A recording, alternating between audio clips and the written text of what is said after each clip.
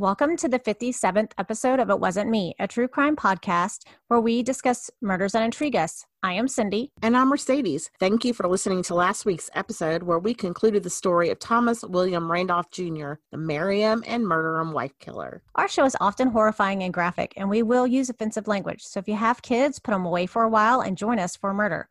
Also, we are passionate and always have been about true crime, but we must warn you, sometimes we will make jokes and we will laugh during our podcast. Want to learn more about us? Visit our website at itwasn'tmetruecrime.com to find links to our Facebook, Instagram, and Twitter pages. If you like what you hear and you'd like to help us out, please subscribe to our podcast on your favorite platform and leave us a 5-star rating along with a comment. Also, please recommend our podcast to your friends. The more the merrier. Hey, Mercedes, how are you? I'm good, Cindy. How are you? I'm doing well. Oh, good. Well, I'm like looking at your screen going, man, she must not be blind like me. I'm sorry. That's okay. I'm going to have to figure out how to increase my screen for my eyeballs. So yes, how's your week? LASIK. I'm not a candidate, but that's okay. Oh, I barely was, but yeah. But my week's been okay. Yeah. Pretty good. I've been listening to a new podcast. Which I really like. Mm-hmm. What are you listening to? It's called The Troubles, and it's about the troubles in Northern Ireland during the IRA conflict with the Protestants, Catholics, and the British government. Mm-hmm. Interesting. It is really interesting, but I did a research paper in college on the IRA, so that really fascinates me anyway. Yeah, I mean that was kind of like my focus in college was, and when I was in college, I studied a lot of Irish and British literature, and I mean, it goes back centuries. So it was very interesting to read about it and literature and whatnot. Oh yeah, all the way back to the 1400s and 1500s when William of Orange is sending the Scottish over to Northern Ireland because he didn't want the Scottish. He's like, get out of here. So all the way back to then. Very interesting. Yes. So what you got for us this week? Well, I want to start off with a couple of different things. Okay. So this week we will encounter a few Native American surnames. Okay. And one is quite prolific. Oh, okay. All right. I went down a rabbit hole trying to find more information. So I went to Facebook and I was looking for family members of the murder victim. And I did see a couple posts where the son was wishing his father a happy birthday. He would have been like 56 this year, I think. And another one was shared. He shared a video blog, which I had already viewed and read about, but I didn't realize it was someone who was like childhood friends with his dad is the one who put out the video blog. So this story sounds interesting. So how long ago did this murder happen? In the early 80s. Oh, so it's been a while. Mm-hmm. And there's a video blog. Well, it was recently put together. And the victim would have been 56 this year? Yes. He was only like 23 when he was murdered. All right. I could be wrong on the dates, but I'm almost positive that he was 56. Yeah, that would be about right. Yeah, I bet that was heartbreaking to see a video like that. Yeah, I mean, it was but it was done by a family, like a childhood friend of his. Okay, so it was kind of moving and... Yeah, and it was kind of explaining. It didn't go too far back in the history. No, he might have been even younger because if he was only 23 in 1983. Or maybe it was 87. I'll figure out how old he was when he, in a minute. So this story is incredibly sad and senseless, as most murders are. But this man was deeply loved by all around him. It was truly a horrific crime. He wasn't like running with the wrong crowd or anything like that. He was really a victim of circumstance. So I will do my best to cover it with the utmost respect. I was not able to find a whole lot of background information on any of the parties involved. And and I think that you and I have talked about this before. I really hate how sometimes the murderers seem to get the more publicity than the victims. Mm-hmm. And this is kind of one of those cases. Right. And I hate that. And really even the killers don't even have a whole lot out there I mean, they have like 3 paragraphs on Murderpedia.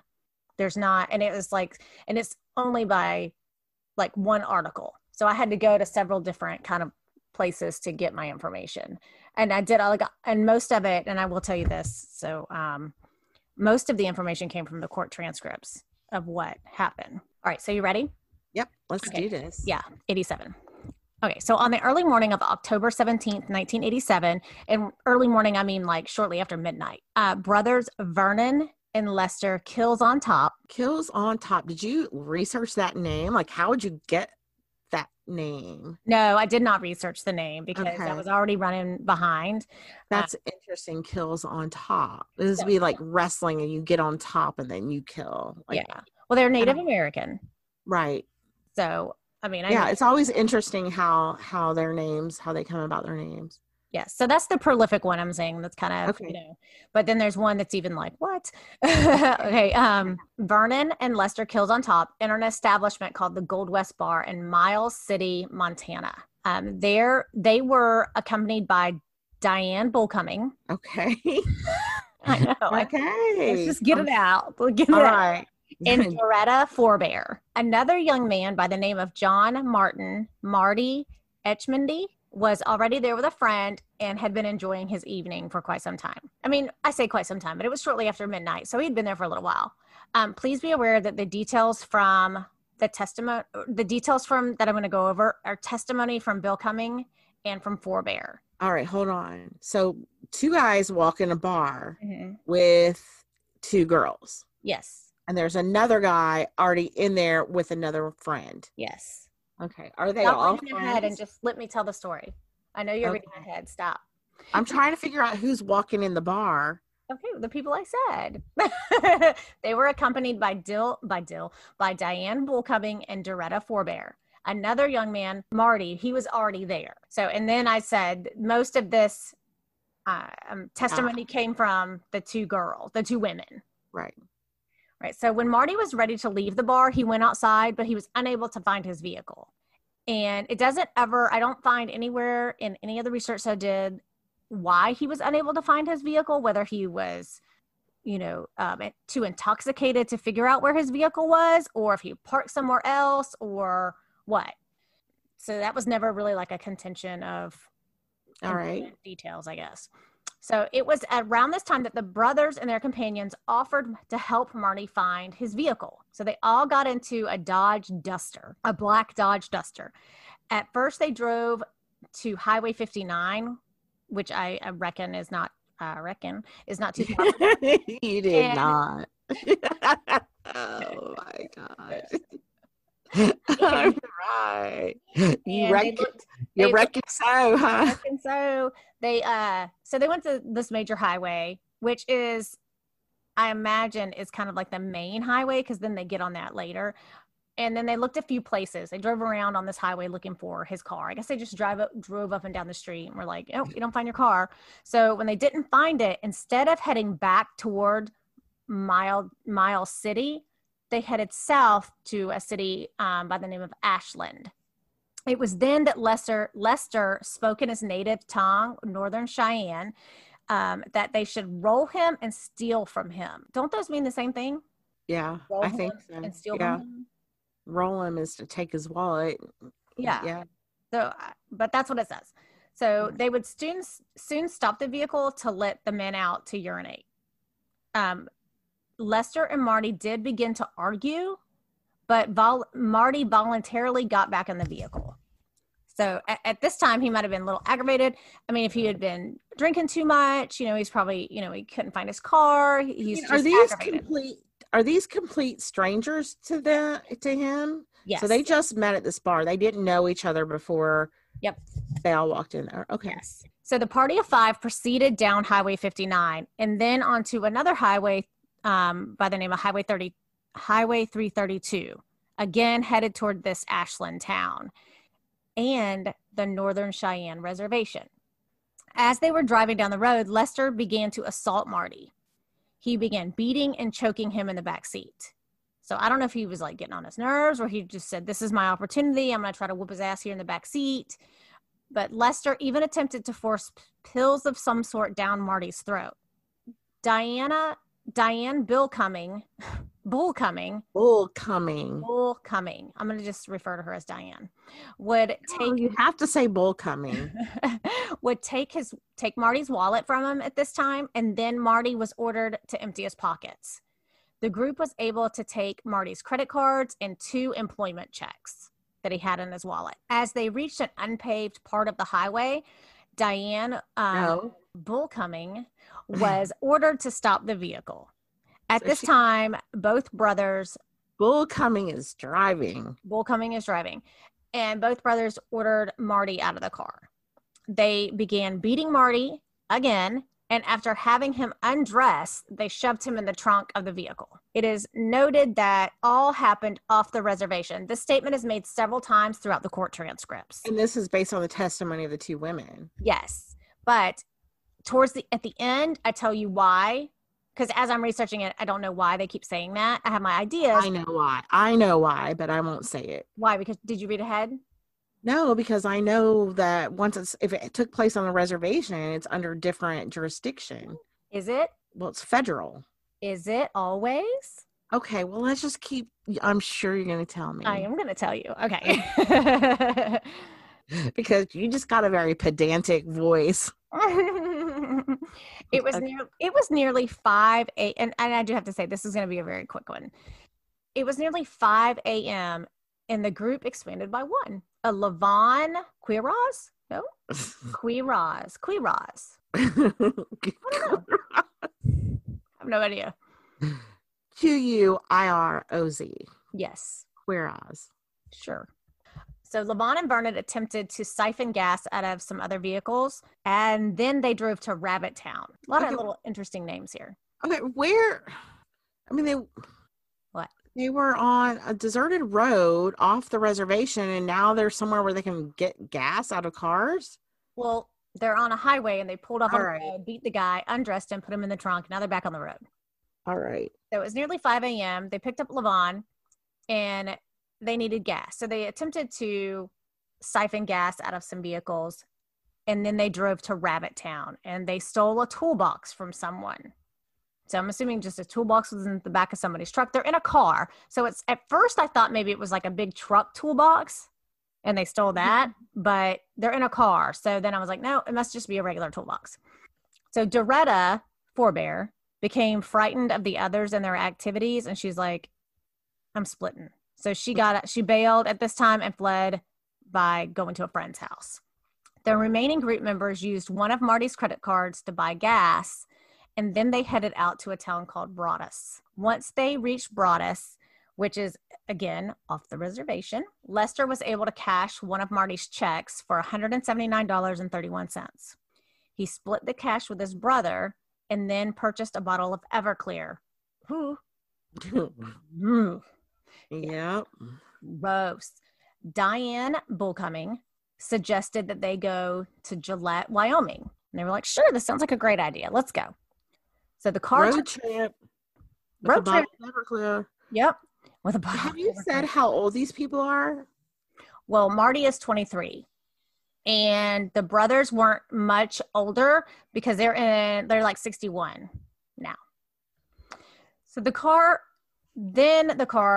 turned off from the highway onto a side road. Marty was let out of the vehicle and was warned that he would be beaten with a lead or metal pipe that Vernon had in his hands. So he was like threatening him with this pipe. So if he tried to escape, they would beat him to death. Marty had previously been blindfolded, and Vernon, for some reason, at some point removed his blindfold, which made his brother mad. So Lester became concerned that Marty would be able to identify them because Vernon took his blindfold off. I mean, Marty wasn't blindfolded when they met him at the freaking bar. Right. Does that make any sense? So Lester would then force Marty to drink a mixture of beer and Everclear. That's disgusting.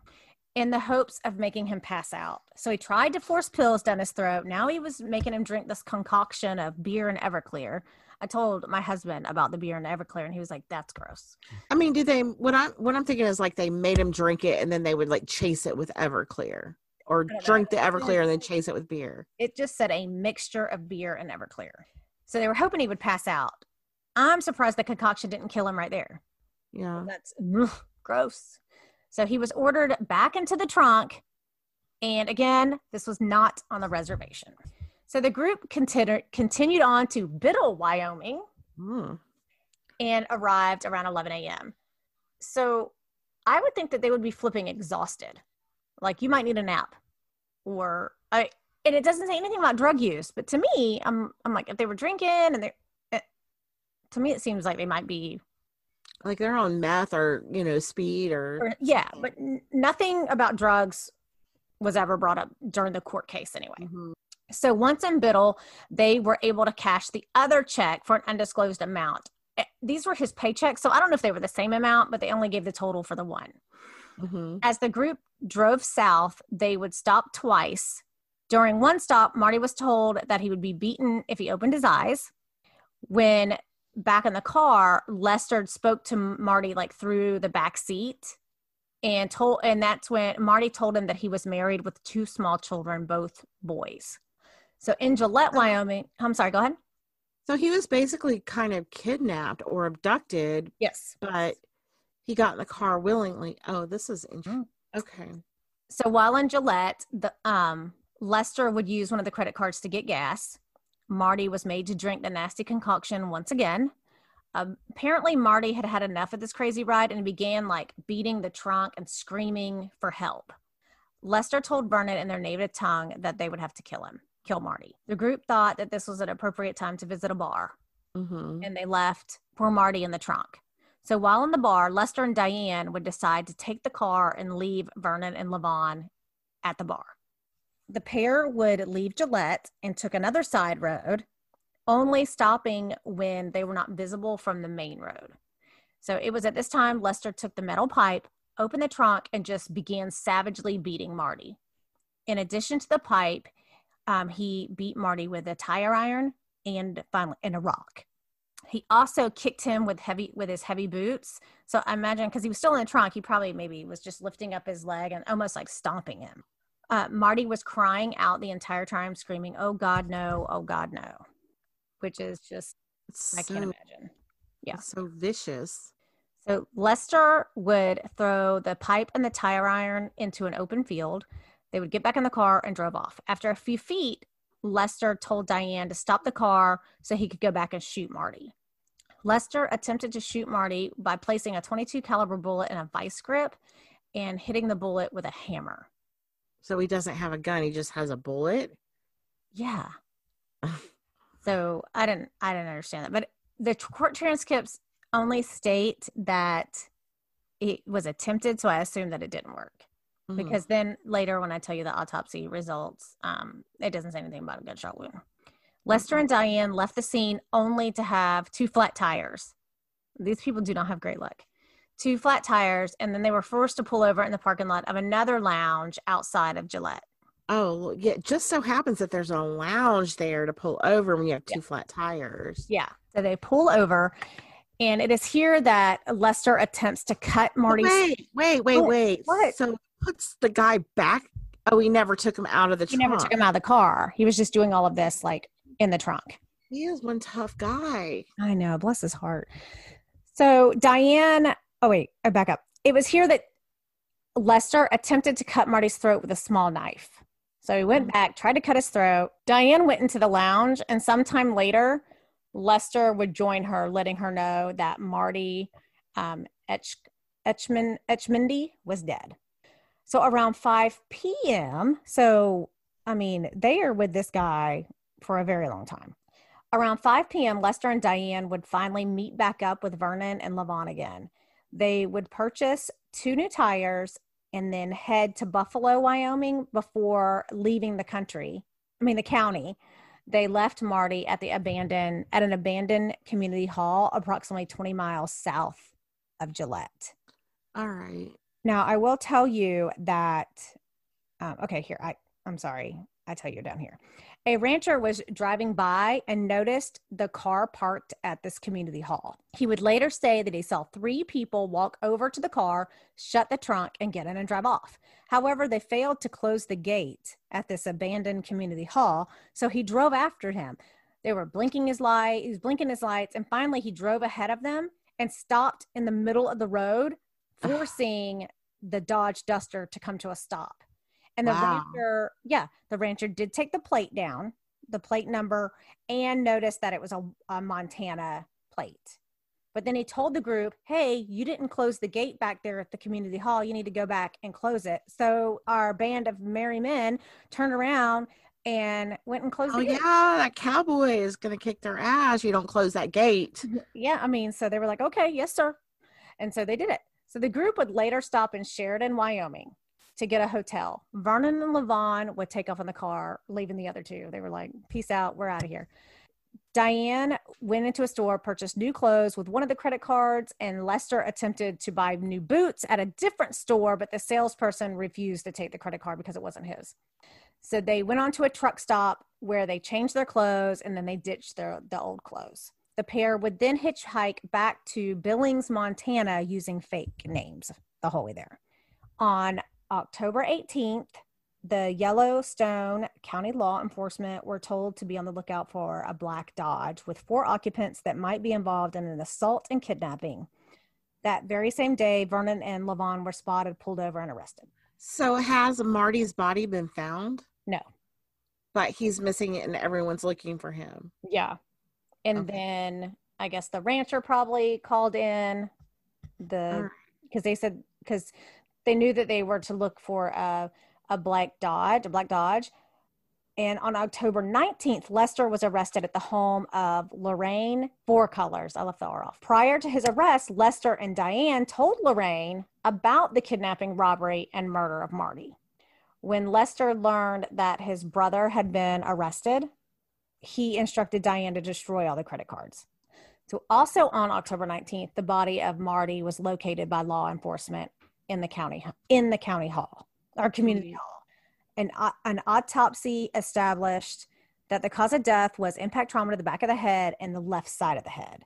The pathologist said that Marty had been injured in the head at least 45 minutes and up to 12 hours before he died. Oh, God, poor guy. I know, that's like consistent beating. In 1988, in a Montana court found them guilty. Lester and Vernon, kills on top, guilty of deliberate homicide, aggravated kidnapping, and robbery. They were sentenced to death for the first 2 charges and 40 years in prison for the robbery charge. Sounds pretty cut and dry. But one of them didn't really participate in any of that, right? Didn't he just leave and go to the bar? Well, no, he beat him and kidnapped him for sure. Okay. All right. So Marty's son is quoted as saying he doesn't really feel one way or another about capital punishment. However, the nice thing about the death penalty is then you have closure. You know, they're dead. But unfortunately, eventually. Yeah. Eventually, yeah. Unfortunately, their death sentences were overturned after an appeal by the Montana Supreme Court. Right. Why? And reduced to life in prison without parole. Then in the summer of 2019, a court decided that Vernon should be eligible for parole. Is Vernon the one that went to the bar? Like, he didn't really, I'm not saying he didn't really take part in the killing. He did, but. Mm-hmm. Yeah. So after a parole hearing would probably happen around 2020 or so. Of course, Marty's family is fighting to make sure that Vernon stays behind bars. And I'm going to tell you what happens to him. Okay. But so in July 2019, a Montana Supreme Court struck Vernon's kidnapping charge on the grounds of double jeopardy, saying that it stemmed from the same facts as his homicide charge. And because the kidnapping charge had a ban on parole, it made him eligible for parole. I don't really understand that, and how that could be double jeopardy, because I don't know. I guess the Montana Supreme Court knows more than me, obviously, but I don't know how that would be double jeopardy, because usually if you're found guilty, or if you're found not guilty of a murder, you can then go, I did it, and they can't charge you again, because they can't charge you again for the same crime. But I guess because they're saying the same evidence was used in both, that would be double jeopardy. but they only found that for Vernon. They didn't find that for Lester. I am so confused. It's interesting. Yeah. Yeah, I really don't know why one would get off on the death penalty and get parole and the other one. Well, I think it has to it stem from, to me, the Diane Bullcoming or whatever her name is, and the brother Lester, right? No, Vernon. Okay. No, Lester and Bullcoming were the ones that drove away with Vernon and yeah. They drove away with Marty, and they're the ones that who ended up killing him. Yes. While the other guy was at the bar with the other girl. So right. I could see he didn't take part in he maybe took part in the abduction and some of the beating. But if Marty got in the car on his own and the only person who really beat him.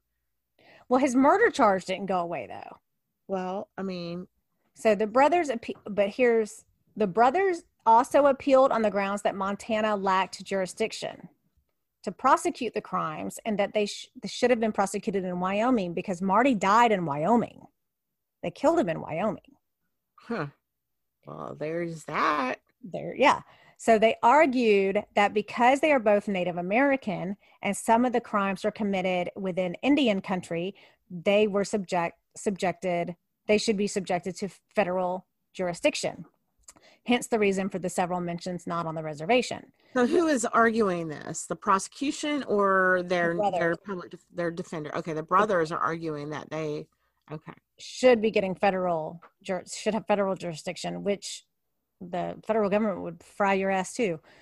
So the Supreme Court denied their appeals, stating that the evidence in this case clearly established that two elements of the felony murder offense occurred in Montana, bringing this offense within the scope of state jurisdiction. Montana has the jurisdiction if the crime is committed partly within the state, either wholly or partly, like I said, partly within the state. But that's interesting. Yes, it gets a little bit more. You understand a little bit more in a second. Okay. The case evidence established that the kidnapping and the robbery took place in Montana, thus giving the state authority. The state was able to prove that the felony kidnapping ultimately led to Marty's death. So, because those two felonies that led to his death, that means Montana had the right. They had more right to that. The brothers continued to argue that part of the crime took place within Indian country, and Montana had no jurisdiction. Montana, however, has jurisdiction for off-reservation offenses, even if connected crime may have happened on the reservation. The kidnapping took place before they entered the reservation, meaning the state had the authority to prosecute them. Okay. Right, that's true. So, the Kills on Top brothers were sentenced to serve their time in the Montana State Prison. Lester remains in jail serving his life sentence, while Vernon Kills on Top died less than a month ago. I tried to find out what led to his death, but I found one article. That was it. And all it said was that he died at like 61 years old. Okay. And I tried to find out about their childhood. There was nothing. Well, you can pretty much make a prediction based on what you know about life on a reservation. Right. And even the two women, I don't know what happened to them and if they were charged with anything. I'm thinking that they probably might have gotten some small charges, or they even got immunity. See, I almost think the one who was driving him everywhere, I mean, she had plenty of opportunity to go to the police or call someone. Yep. So, I mean. But I also couldn't find why Vernon died. Did he, because he wasn't that old. I mean, he was in his 60s. So I wonder if it was COVID. I mean, who knows? So I actually have a childhood friend named Vernon who just passed away. He got out of prison November 23rd or something like that. We separated a long time ago. Our friendships veered in different directions, Right. But he was in prison and he got out, and, they don't exercise very well there. I mean, they don't have good food. nutrition. They don't have proper, preventative care. Right. So when he got out, he was bloated and not in good shape at all. So, I mean, they believe that he died of a heart attack or something, some sort of stroke so who knows, 60s in prison. I mean, it's a hard life. Yeah. Well, and I'm thinking that they probably led a pretty, fast and hard life prior to their prison time too. Now, I did look up to see if I could find any information from the Montana State Prison. Lester is still in prison. Okay. Obviously, but there's also like a younger Kills on Top in prison too. Right. Yeah. I mean, it's probably a cycle in their family. Yeah. It's kind of like the Native American that I did. What was his name? Oh, I cannot remember his name. It was a Sioux Indian. Yes, I remember that, but I can't remember his name. But it was a cycle. I mean, it's a stereotypical cycle, but it does. And he had been in and out of prison, in and out of prison more than and you're right. Well, that's terribly sad for Marty's and his family. All right. I told you it was a shorty. That's all I got. Yeah, that's a very interesting one. Because my next one I want to do is going to I have said oh my God. Oh man. Maybe that's where the dinginess comes from. Anyway, it's or wrecking. I reckon it could be. It's probably going to be a two-parter. Okay. All right. That gives me a break, Yep. But I've got a good one next week. Okay. I might need some extended time. A fledgling serial killer. Oh, okay. All right. We might have to maybe do a back-to-back one on you so I can get enough research in for the next one, but we'll see how that goes. All right. We'll talk. Okay. All right. Well, thank you so much for listening to this week's episode. We appreciate sharing our passion with you, and we thank you for your support. If you'd like to support us even further, please consider subscribing to our podcast and giving us a 5-star rating and a comment. Your subscription and ratings are essential to our success. You can do this on your favorite platform. For more information and links to our Facebook, Instagram, and Twitter pages, please visit our website at itwasn'tmetruecrime.com. We are so grateful to spend our time together to share murderous stories. Thank you so much for your support. Please recommend It Wasn't Me to your true crime loving friends and family. Also, thank you to our Patreon supporters. You are the extra. You too can become one of our beloved patrons by signing up at patreon.com/itwasn'tmepod. Thanks again, guys. And remember, it wasn't me.